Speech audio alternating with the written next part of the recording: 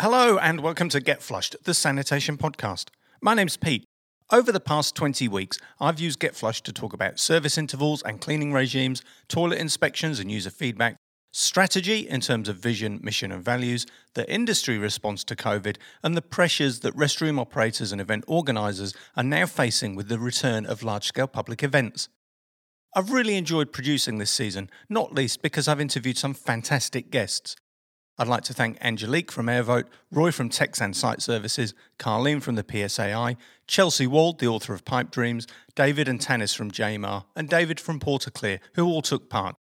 I was hoping to bring you more interviews with other guests, including a few catch-ups with guests from Season 1. But as I said a few weeks ago, everyone in the industry has rushed off their feet, and it's been really difficult to find time to record with the guests that I'd planned to meet.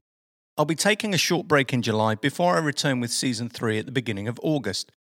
As I look back over the past two seasons, I'm a little bit taken aback that the catalogue has now reached 53 full episodes and 7 trailers.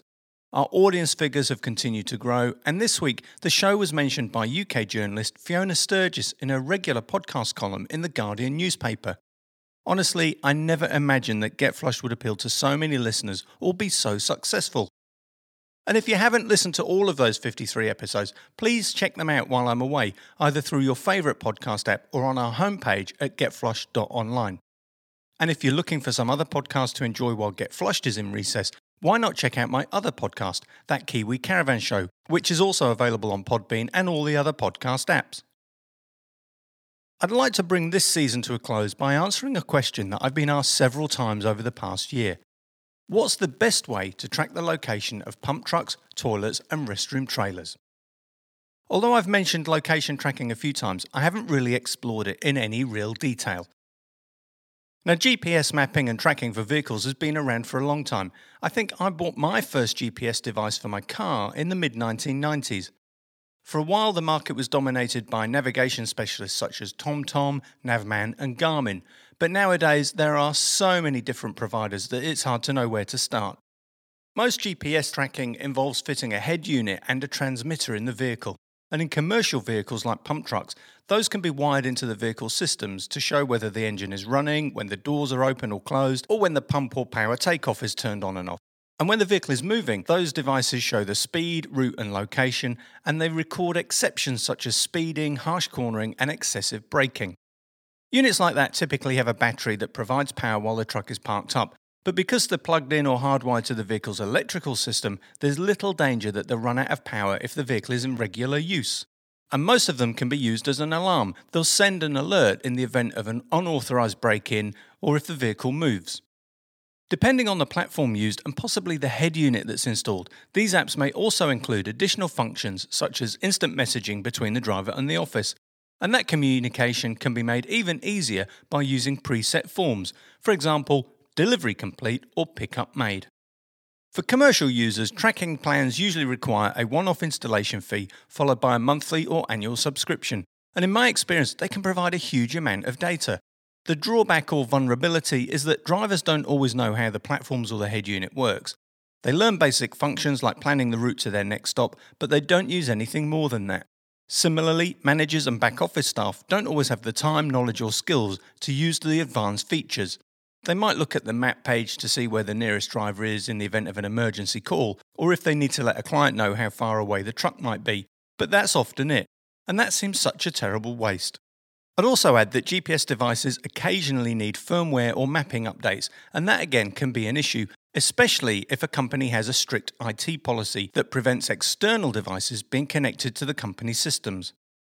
Where GPS services really do add value is in the event of an accident. I know of one example of a rollover where a pump truck came off the road. The driver claimed he was travelling at less than 40 miles an hour, but closer inspection of the tracking log revealed that he was speeding and he'd recorded several exceptions for heavy braking and excessive cornering in the hour before the crash. If that system had been set to notify the office about those exception reports in real time, the manager could have called the driver, told him to calm down and perhaps prevented that accident. But I suspect that a lot of companies don't use that function because, one, they're not aware it exists, and two, managers would probably receive those warning reports all day long, and they'd get fed up and turn them off. Many tracking systems now incorporate video recording, forward and rear facing as well as in-cab. And those systems have really proven their worth.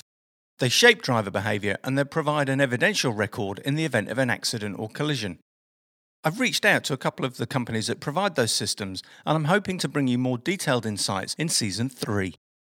If I turn my focus to the tracking systems that can be used in portable toilets and restroom trailers, I can think of 3 broad reasons why operators would want and need to monitor and record the location of their units. The first is in the event of theft. The second is to locate them for servicing. And the third is to confirm that units have been delivered or picked up. I'm sure that other people will think of other valid reasons, but these are the 3 that I'm most familiar with, and I'd like to use my experience to go into more detail about each of those in turn. Believe it or not, people steal portable toilets, and with current demand so high and supply so restricted, I wouldn't be surprised if we've seen an increase in theft of complete units over the past few months. It's certainly happened during the aftermath of the Christchurch and Kaikoura earthquakes here in New Zealand. With the underground sewer lines ruptured, hundreds of portable toilets were brought into the region from all over New Zealand and Australia. Civil Defence, the government authority that takes charge during civil emergencies, requisitioned all the available units and they deployed them in high-profile locations for community use.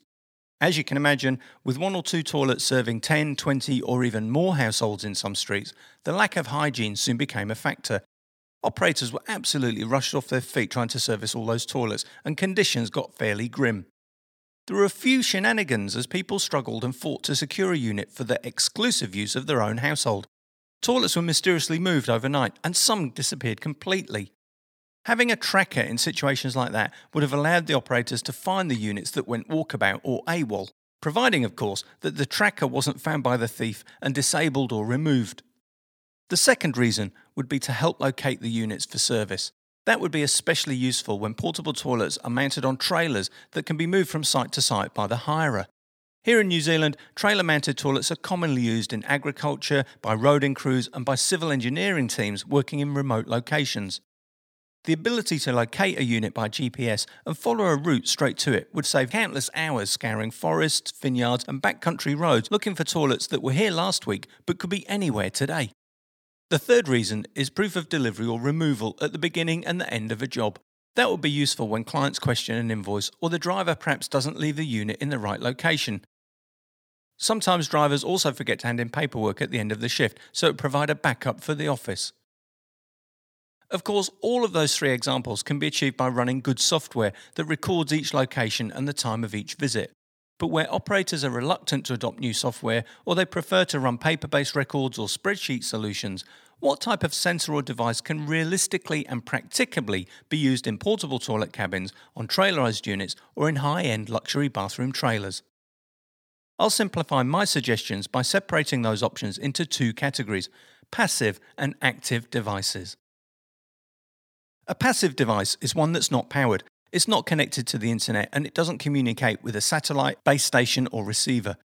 This category typically includes things like RFID tags, barcodes, QR codes or even simple numbered tags. The obvious question here is, if these things are passive, how can they possibly be used to track location?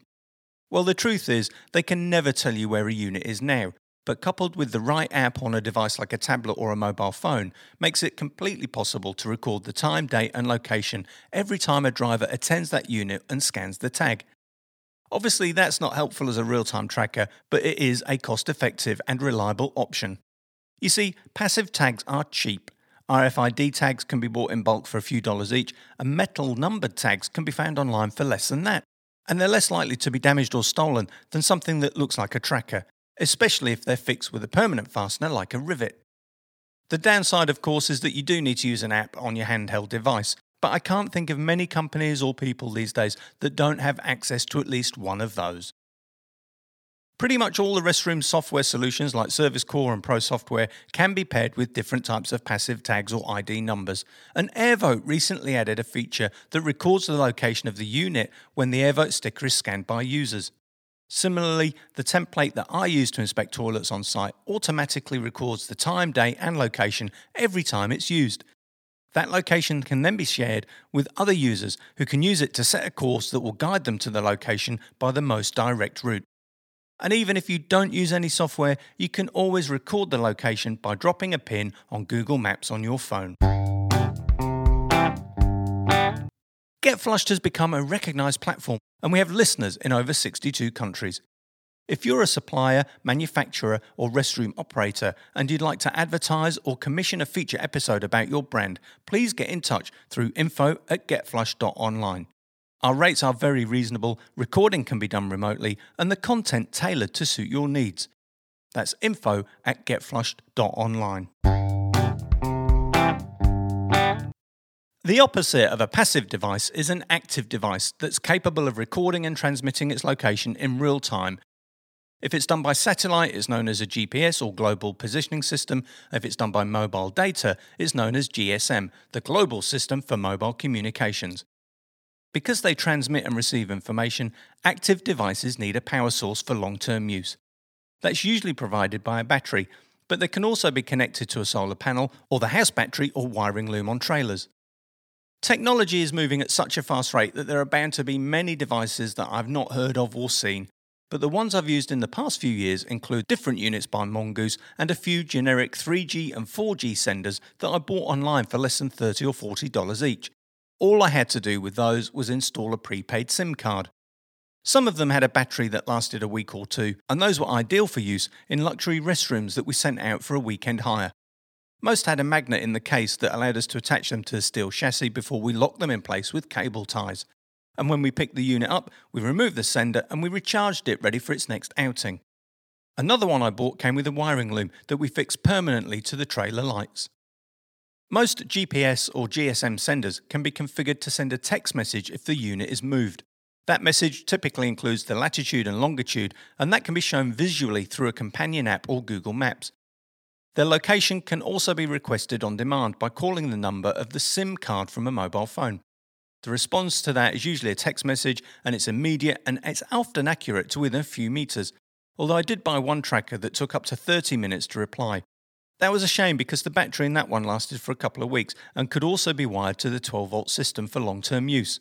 It was great for showing recent locations, but hopeless as an alarm against theft. While I've said that some of these units can be purchased for just a few dollars, others can be expensive. And a high cost can be hard to justify in plastic portable toilets that cost a few $100s. On the other hand, it makes great sense to protect luxury restrooms that cost tens of thousands of dollars to replace. One thing I would say about this is that anything that isn't locked down, riveted or screwed in place is at grave danger of being removed by vandals or restroom users. I once fitted battery-powered LED lights into 20 restrooms that were set up inside a VIP area at a concert. The lights were held in place with double-sided tape and a cable tie, so we thought they'd be fairly secure. When we went to pack down the next morning, we found every light in the waste tank of the toilets. The batteries were missing and the cable ties had been cut. Another time, somebody stole all the air freshener sprays from the dispensers.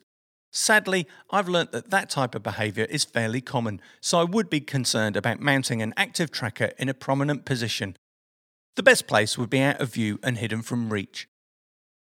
Of course, many restroom operators have managed perfectly well without any form of tracking for many years. But in a market where everyone uses pretty much the same gear, every small gain that improves efficiency, effectiveness and reliability will help to create a competitive advantage over other providers. And if you're not already using it, rest assured that your competitors are, and those early adopters are leaving everyone else further and further behind. When I started GetFlushed, a few people asked me whether there would be enough to talk about every week. As Season 2 comes to a close, I honestly don't think we've done much more than scratch the surface. This industry is absolutely huge, and it's global, and whether we realise it or not, we're all involved. As Jack Sims said in my episode for World Toilet Day in November last year, everyone is an expert in sanitation. I've been working on the content for Season 3 for some time, and I'm planning some great episodes that feature new products, manufacturers and suppliers. There are also a few other themes that we've only briefly touched on, and some that we haven't mentioned at all. Luxury trailers, permanent restroom installations, vacuum pumps and waste tanks, alternative waste systems, signs and labels, trucks, trailers and chassis, in-cab video cameras, and the finance and insurance options that determine our decision to lease or buy vehicles and plant. Of course, the show has always been about restroom operations, and for next season, I've arranged interviews with companies in Africa, Europe, the Middle East, and the US. I'm also planning a series of episodes that feature women in sanitation, and I'm especially keen to hear from any female owners, operators, managers and drivers who'd like to appear on the show. I'll put a contact form in the notes for this episode, but feel free to message me on social media or email info@getflush.online. Please remember to subscribe or follow the show on your favourite podcast app so that you get the next episode delivered direct to your device. And remember to tell all your family and friends, colleagues, neighbours and strangers about Get Flushed and encourage them to listen in. And if you'd like early access to every episode and bonus material that's not available elsewhere, please visit our Patreon page. That's patreon.com/getflushed. That's it. Thank you for joining me for this season. I've been Pete and you've been listening to Get Flushed, the sanitation podcast.